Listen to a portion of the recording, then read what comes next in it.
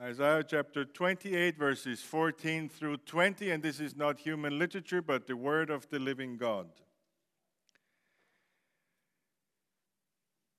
Therefore, hear the word of the Lord, you scoffers who rule this people in Jerusalem. Because you have said, we have made a covenant with death, and with Sheol we have an agreement. When the overwhelming whip passes through, it will not come to us. For we have made lies our refuge, and in falsehood we have taken shelter. Therefore, thus says the Lord God, behold, I am the one who has laid a foundation in Zion, a stone, a tested stone, a precious cornerstone of a sure foundation. Whoever believes will not be in haste, and I will make justice the line and righteousness the plumb line, and hail will sweep away the refuge of lies, and waters will overwhelm the shelter. Then your covenant with death will be annulled, and your agreement with Sheol will not stand. When the overwhelming scourge passes through, you will be beaten down by it. As often as it passes through, it will take you. For morning by morning it will pass through, by day and by night, and it will be sheer terror to understand the message. For the bed is too short to stretch oneself on, and the covering too narrow to wrap oneself in. Congregation, the grass withers, the flower fades, but the word of our God stands forever. Amen. Our dear Heavenly Father, we thank you for this incredibly beautiful day that you have given to us, a day in which we celebrate the conquering of sin, the conquering of death. Dear Jesus, we know that you hold the keys of Hades in your hand. And Lord, we just thank you for this. We thank you for Dr. Walliford coming here and offering his time to preach his words to us. We pray that you will give him those words, that you will give him the wisdom and the clarity of voice so that we will understand. Prepare our hearts as well to receive what he says. In Christ's holy name we pray. Amen. Thank you. Congregation of the Lord Jesus Christ, I will not lie to you, of course. We have a very difficult text before us. It is not an easy text to interpret, but once we take the energy and the focus of concentration to dig into it, we will mine wonderful gold. We will glean wonderful truth from it. So may I urge you to pull together all your concentration and bear with me. This is a wonderful text and I think very fitting for this day. Let me begin by saying that when the Son of God died on the cross, as you know, the curtain in the temple tore in two. Now, not everybody knows where exactly this curtain was located. This curtain was a separator between what is called the holy place and the innermost holy place, or the Sanctus Sanctorum. That would be the most holy place in all of the temple where the most direct presence of God was to be expected. And when Christ died, this curtain, this separator tore from top to bottom, as you know. And this was the sign that the Old Testament administration, the Old Testament temple service has come to an end.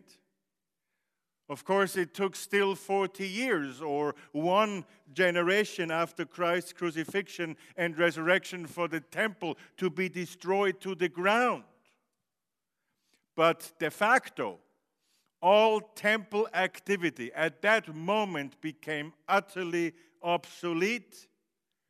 All the temple activities who were shadows of Christ, who were pointers to Christ, which were gospel sermons, were obsolete. Why? Because the real thing has come. All the Old Testament ceremonies, the cleansings, the washings, the sacrifices were gospel sermons pointing to the Lord Jesus Christ, who will be the once and for all sacrifice, the once and for all cleansing for all of our sins. And therefore, the temple had truly become obsolete, because when the real thing comes, the sign or the shadows go away. The way to God was now open, and it was entirely God's work. And that's why the curtain ripped from top to bottom, as to remind the people that this was not man's doing, but this was God's doing. Now, coming from this glorious fact, we will look at our text from the prophet Isaiah, and we will see what it practically means that God in Christ has opened the way for us to the innermost holy place, into His presence. And we will consider 3 points. The first point is the new temple. The second point is the old temple. And the third point is the triumph of the new temple over the old temple. So let's begin with the new temple. Let us begin by asking, what was it that Isaiah saw 750 years before the coming of our Lord Jesus Christ, or before the resurrection of the Lord Jesus Christ? What did he see in Israel? Well, he saw a temple, and the old temple in Jerusalem. And he saw masses of people walking in and out, bringing their animal sacrifices and whatever else they needed. He saw a very busy scenery at the temple, people being very busy to do what they're supposed to do. So here he sees the temple. But by God's grace, he saw through the temple. And you have this wonderful phrase in the English language, to see through somebody or to see through something. God has opened Isaiah's view for him to see through all this busyness in the temple, and through the temple itself, through the stone walls. He saw through the outward religiosity. He saw through the animal sacrifices. He saw through all the blood and the slaughterings and the burnt offerings. And he saw through the walls of the stone temple. And God showed Isaiah something that went beyond everything that he had ever seen. And it is described in verse 16 of our text. Behold, I am the one who has laid, actually the Hebrew says is laying. Behold, I am the one who is laying as a foundation in Zion a stone, a tested stone, a precious cornerstone of a sure foundation. Now what Isaiah is prophesying here or seeing here is a complete reconstruction of the temple. He is talking about a completely never before seen kind of building, and he's focusing on its foundation. He's looking at the foundation of this new temple, and it talks about a stone. It talks about a tested stone, a precious and firm cornerstone. This new temple will be different from the old temple in at least 3 aspects. The first aspect is that with this new temple, it becomes abundantly clear that its builder is God and God alone. Of course, one could say that the Solomonic temple was also built by God, because God has given the order to Solomon to build it. And it was so, but yet it was human hands that built this temple. But it will be completely different with this new temple, as there is no human participation at all that we read about in this prophecy of Isaiah. It is God himself and he alone who will build it. Again, verse 16, behold, I am the one who is laying as a foundation in Zion a stone, a tested stone, a precious cornerstone of a sure foundation. God alone will build this new temple. Second difference to the old temple is that this new building will be built with very, very special tools or very special instruments. Isaiah speaks of justice as a line and righteousness as a plumb line. In other words, this temple will be built with tools that are justice and righteousness. Well, justice and righteousness are perfections or attributes of God.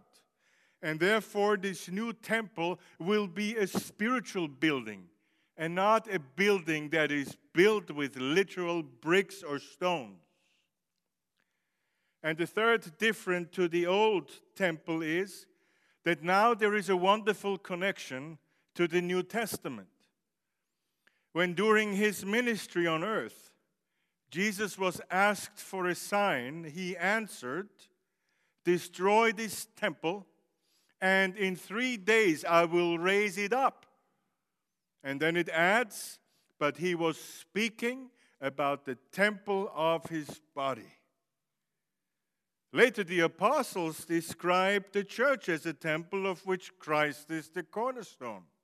Paul, for example, writes in Ephesians chapter 2, verse 20, that we are built on the foundation of the apostles and prophets, Christ Jesus himself being the cornerstone, in whom the whole structure is being joined together, grows into a holy temple in the Lord. In him you are also being built together into a dwelling place for God by the Spirit. Or a similar statement from the Apostle Peter in 1 Peter chapter 2, verse 4.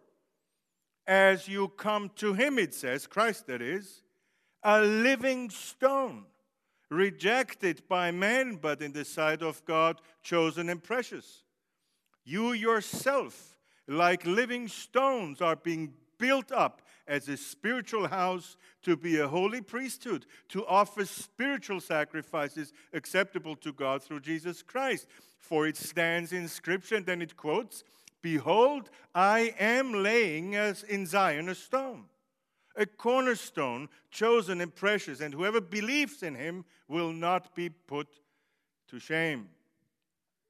This speaks about a spiritual building of which we are living stones, and Christ being the cornerstone. And the cornerstone of a building, of course, is the first stone that is being laid, and according to this stone, and aligned to this stone, and this stone only, everything else will be laid. Jesus Christ is this cornerstone. In our text, the prophet does not only call this cornerstone a foundation in Zion, not only a precious stone, but he calls this stone also a tested stone. And that sounds a little bit curious to us, but we can explain it. Because this means not only that this stone is fully tested, but more so it means that by this stone, being a cornerstone, all other stones will be tested. And there is no way around this test. But what exactly is this test, you might ask, that all other stones will be tested by? It is the test that is described in verse 16, at the last part of this verse 16. Whoever believes, it says, will not be in haste. Another curious formulation. This is the test for stones who want to be living stones in this spiritual building, of which Christ is the cornerstone. And the test is only one, and one only: faith. It doesn't say that those who believe and are of a certain ethnic descendant, or those who believe and bring a lot of good works to the table, or those who believe and who bring an impeccable past to the table, those will be built in according to this cornerstone. No, it talks about faith alone. Of course, we're good Reformed people. We know all this in theory. But do we understand it? That it is faith and faith alone. When you do counseling as a regular on a regular basis as you do as a pastor, you see really that with many in our pews, this is more theoretical than practical. They will profess all day long that it is all about faith. But then they come and say, I have problems with assurance. And you ask why? Well, I've been so bad. Which shows me that they think that they need to be so good in order to be part of this spiritual temple. And then it becomes again works righteousness and not faith. But it is faith. It says it here. It says it everywhere else. It is faith alone. It is exactly what we just read also in 1 Peter chapter 2. Behold, I'm laying in Zion a stone, a cornerstone, chosen and precious. And whoever believes in him will not be put to shame. This is the new temple that Isaiah was prophesying about. It was a living temple of living stones, of which Christ is the one and only cornerstone. And now, of course, in our second point, we have to look at the old temple. What is the old temple? What was going on in this old temple that we needed a new one? And we begin with this question. What was the problem with the old temple? And it talks about the Solomonic temple, of course. We ask, was it not built well? Was it not in good architecture? Was it not safe? Was it not beautiful enough? And I can answer you, brothers and sisters, that Solomon's temple was very well built. And it was exceedingly beautiful. It was built after the blueprints, if you will, of God. Now you ask again, what was wrong with it then that we need a new temple? And again, we find the answer to our question at the end of verse 16. Whoever believes will not be in haste. Now what does this being in haste mean? That's what I mean. It's not an easy text to interpret. You got to know what you're talking about in these forms of literature here. Being in haste does not describe exactly the tranquil mindset of a believer. It does not describe one who puts his trust in God. The one who puts his trust in God will not be what it says here or calls here in haste. Now, this does not mean that true believers are never in a hurry or that true believers work slowly and are lazy. That's not what it means at all. It means that those who truly live by faith do not live in reliance on their own strength. They do not live in a frenzy of fear, constantly being fearful of something. And usually, they have godly leaders who do whatever they can to drive their people not into such frenzy, but into the arms of their God, where they will find peace that surpasses human understanding. But that's exactly Isaiah's indictment against the Jewish leaders. And this is somewhat hard to read, especially when you're a minister. It says, therefore, hear the word of the Lord, you scoffers who rule these people in Jerusalem.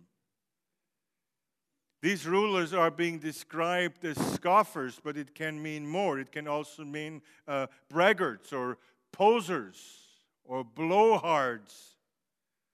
This is directed towards the Jewish leaders who claim to know it all and who look down on Isaiah and on his word, even mocking him. We have the same situation almost as with Jesus later, that they didn't want the competition, somebody who truly spoke from God. And in their jealousy, they looked down on Isaiah, as they looked down on all the other prophets and even killed many of them.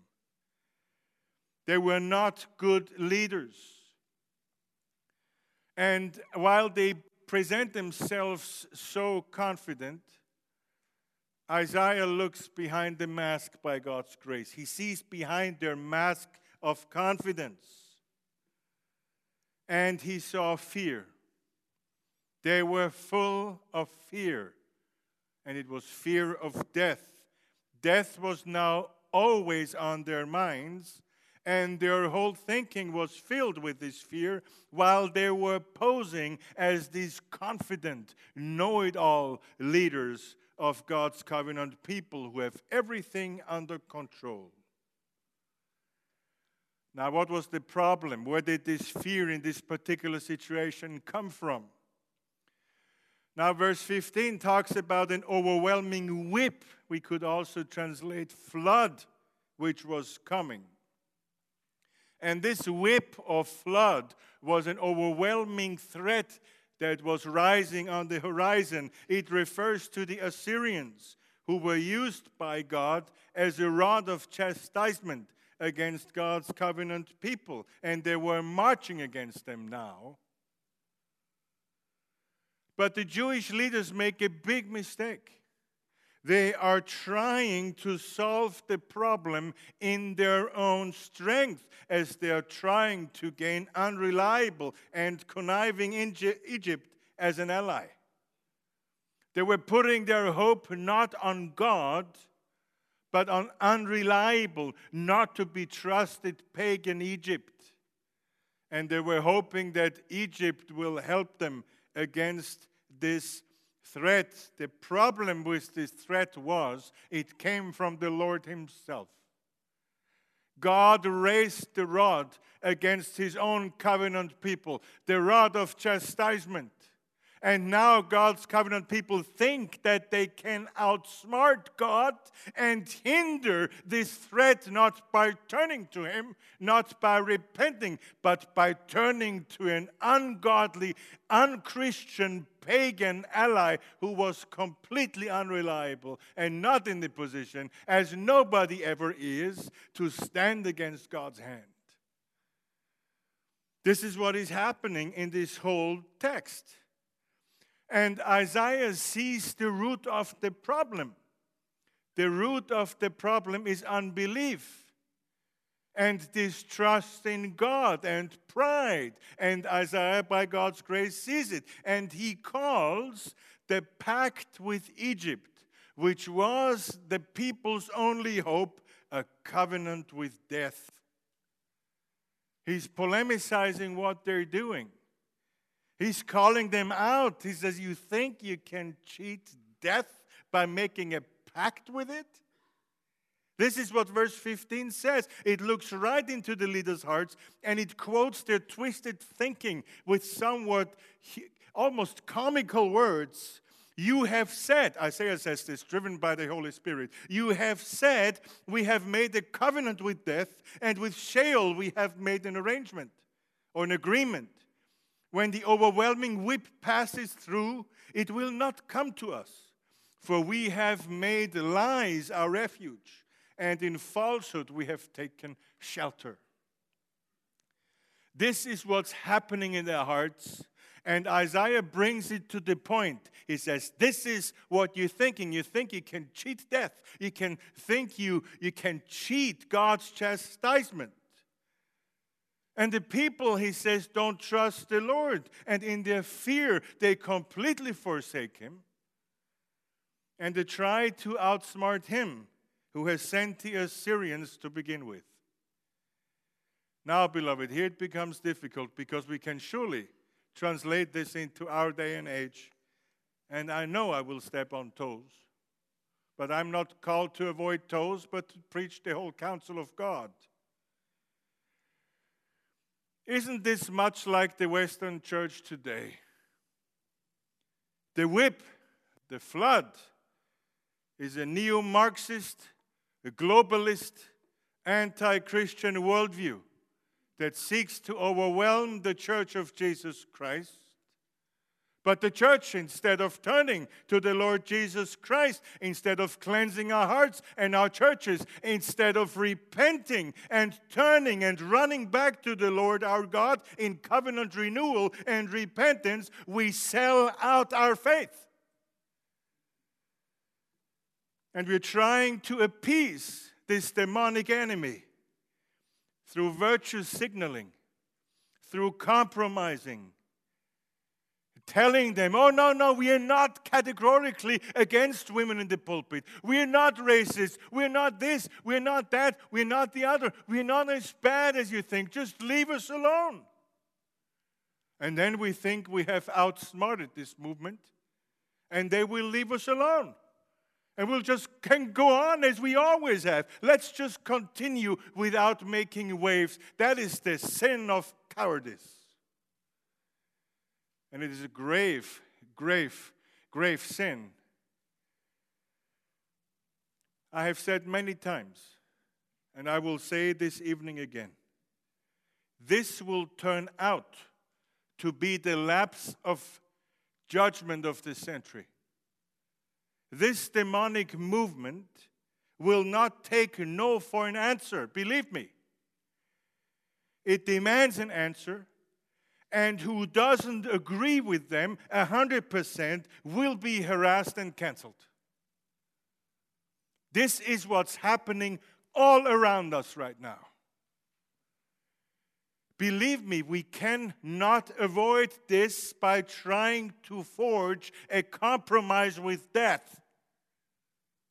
We cannot avoid this by forging a compromise with this demonic movement and avoiding open confrontation. They will come, and we'll better be ready. Because this movement will not take no for an answer. And the pew can move ahead and depose ministers for it. But this is not a time to sit still. This is not a time to seek peace. This is a time for war. It is God who is bringing this whip upon us. And we have been asking for it for a long, long time. And now we better return to our Lord and become ready to, in His strength, go to battle. Not by forging allies who are not of the kingdom of Christ, but by standing strong and trusting our God. You cannot sit out this one.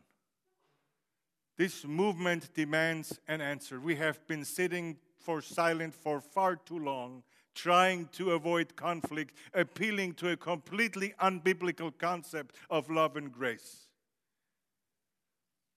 which in reality was cowardice. Let me read you something from Revelation chapter 21, what God thinks about cowardice.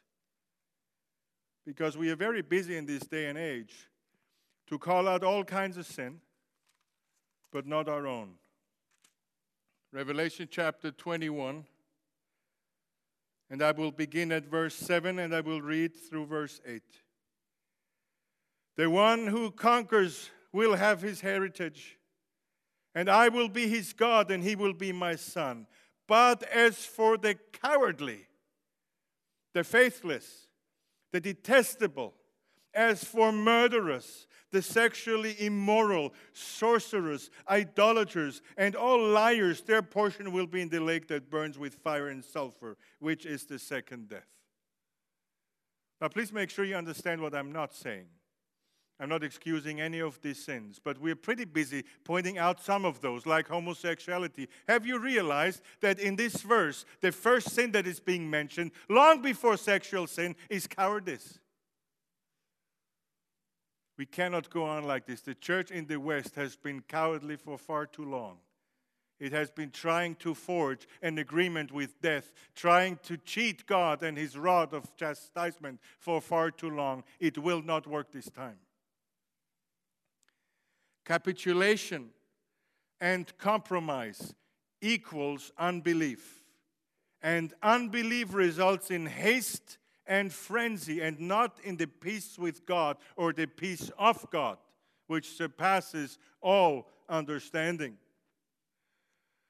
But congregation, this applies not only to this movement that is coming for us now. It applies to all things that are capable of causing some discomfort or even fear in us. Aging and death, sickness, financial ruin, the economy, the inflation, all kinds of things, unemployment. All these things are capable of causing some concern or even distress for us. But the answer that God is giving us here is, it is not right to trying to cheat circumstances with unbiblical means, but you have to turn to the Lord. You have to walk in His ways in all areas of life and trust in Him. And whatever befalls you is from Him. And whatever befalls you will work together for your good and for the glory of His name. Isaiah calls God's covenant people not to be fearful, but to trust in God and to seek their hope in Him and Him alone. You see, the dividing line with Isaiah is between those whose lives are determined by the things of this world and those, in comparison, who are aligned with the cornerstone. You can't have both. You have to be one who is aligned with the cornerstone, who put all their trust in the Lord. Dear friend, where do you stand? Where is your hope? Where will your hope be when everything is gone? I hear increasingly statements in this of our society that are increasingly troubling to me when people tell me I was angry at God when this or that happened. Angry at God? Angry at the God who saved you by grace alone, through faith alone, in Christ alone, the God who gave His own Son to die for you on that cross. You are angry at God?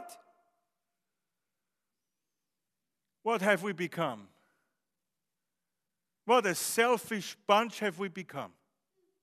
It's all about us. It's all about our well-being. It's all about our feelings. And God can serve us like a genie in a bottle. And if He doesn't do so, we think we are justified in being angry at God. There's only one who has the right to be angry. And that's God at us. And it's a pure miracle of grace that He's not in Christ Jesus. Where do you stand, dear friend? Let us move to our third and last point, the triumph of the new temple over the old one. When the threat of the Assyrians came, the people, as we can clearly see, found no hope in their temple practices. It was all outward. It was all external. There was no faith. They had lost the true Savior behind the shadows which they were doing every day in their practices. The shadows, the signs, have become the thing. It's like you're looking at the shadow of something and saying, this is the real thing. This is my wife. No, will somebody say, this is just a shadow. But she is. It's all I have. They were worshiping the shadows while missing the Christ who cast the shadow. The shadows had become the thing, and shadows are nothing, but the real thing itself is everything. They had lost the one to whom their temple was pointing, Christ, who became the cornerstone of the new temple, a temple that they couldn't see because it was built on faith in the cornerstone, but they didn't have faith. All they had was tradition and ethnic pedigree and doing those religious rituals who never saved anyone. That's all they had, and they thought they were pretty pious. They were pretty good. Of course, it was more difficult in the Old Testament administration to see Christ. There was more temptation to get caught up by the exciting rituals, by all the colors, by the smells, by the practices. There was a lot of temptation to be sucked into the practices themselves and by their impressive nature. They did all this, and it all pointed to Christ, and yet He, Christ, was hidden from them. He was not the center of their faith. He was not the one whom their trust was built upon. And this, beloved, brings us back to the veil in the temple. When Christ died on the cross, God did away with the temple of stone. The real thing had come. Christ had come. The signs, the shadows must go away. And the real thing is so much better to identify when you look at it than to embrace it through shadows. But whatever it is, shadows are the real thing. The blind will always be blind. The Jewish leaders tried to keep the temple going. I'm sure they tried to somewhat fix the veil in the temple into veiling the innermost holy again, as it were. But they were not successful. 40 years later, the temple was grounded. It was completely destroyed by God through the hand of the Romans under Titus. You see, what God did at Easter 2,000 years ago when he laid a cornerstone in his Son Jesus Christ was to destroy all covenants of death for all who believe in him. The old temple, although obsolete, continued on for 40 years. They tried to keep it going. That's just like our life sometimes, isn't it? We are in Christ, we trust in him, we're joyful in him, and yet sometimes we're sucked back into the old angst, the old fear, the old concerns, the old ways. And they continue on for a while, but because of Christ, at some point they will be completely finished. Christ is risen, beloved. The new temple was torn down and raised up after 3 days, just as he had prophesied. Oh, may we, as the people of God, be firmly built on this precious, firm, and lasting cornerstone, which is Christ, the one who says in no uncertain terms, "Come to me, all you who labor and are heavy laden, and I will give you rest." May God help us to find this rest in the one and only cornerstone. Amen and amen. Let us pray. Almighty God, our most gracious Heavenly Father, we come to Thee in this evening hour in the name of our glorious and wondrous Savior, Jesus Christ. And we beseech Thee, O living God, help us that we may not forge any contracts or covenants with death, that we submit to Thy will and walk in Thy ways and trust in Thy Son, Jesus Christ, who is the only hope in life and death and beyond. May we be strong and joyful and faithful in Him until that final day when we will be united with Thee in all eternity through Him. O Lord, help us, for we ask it in His glorious name. Amen.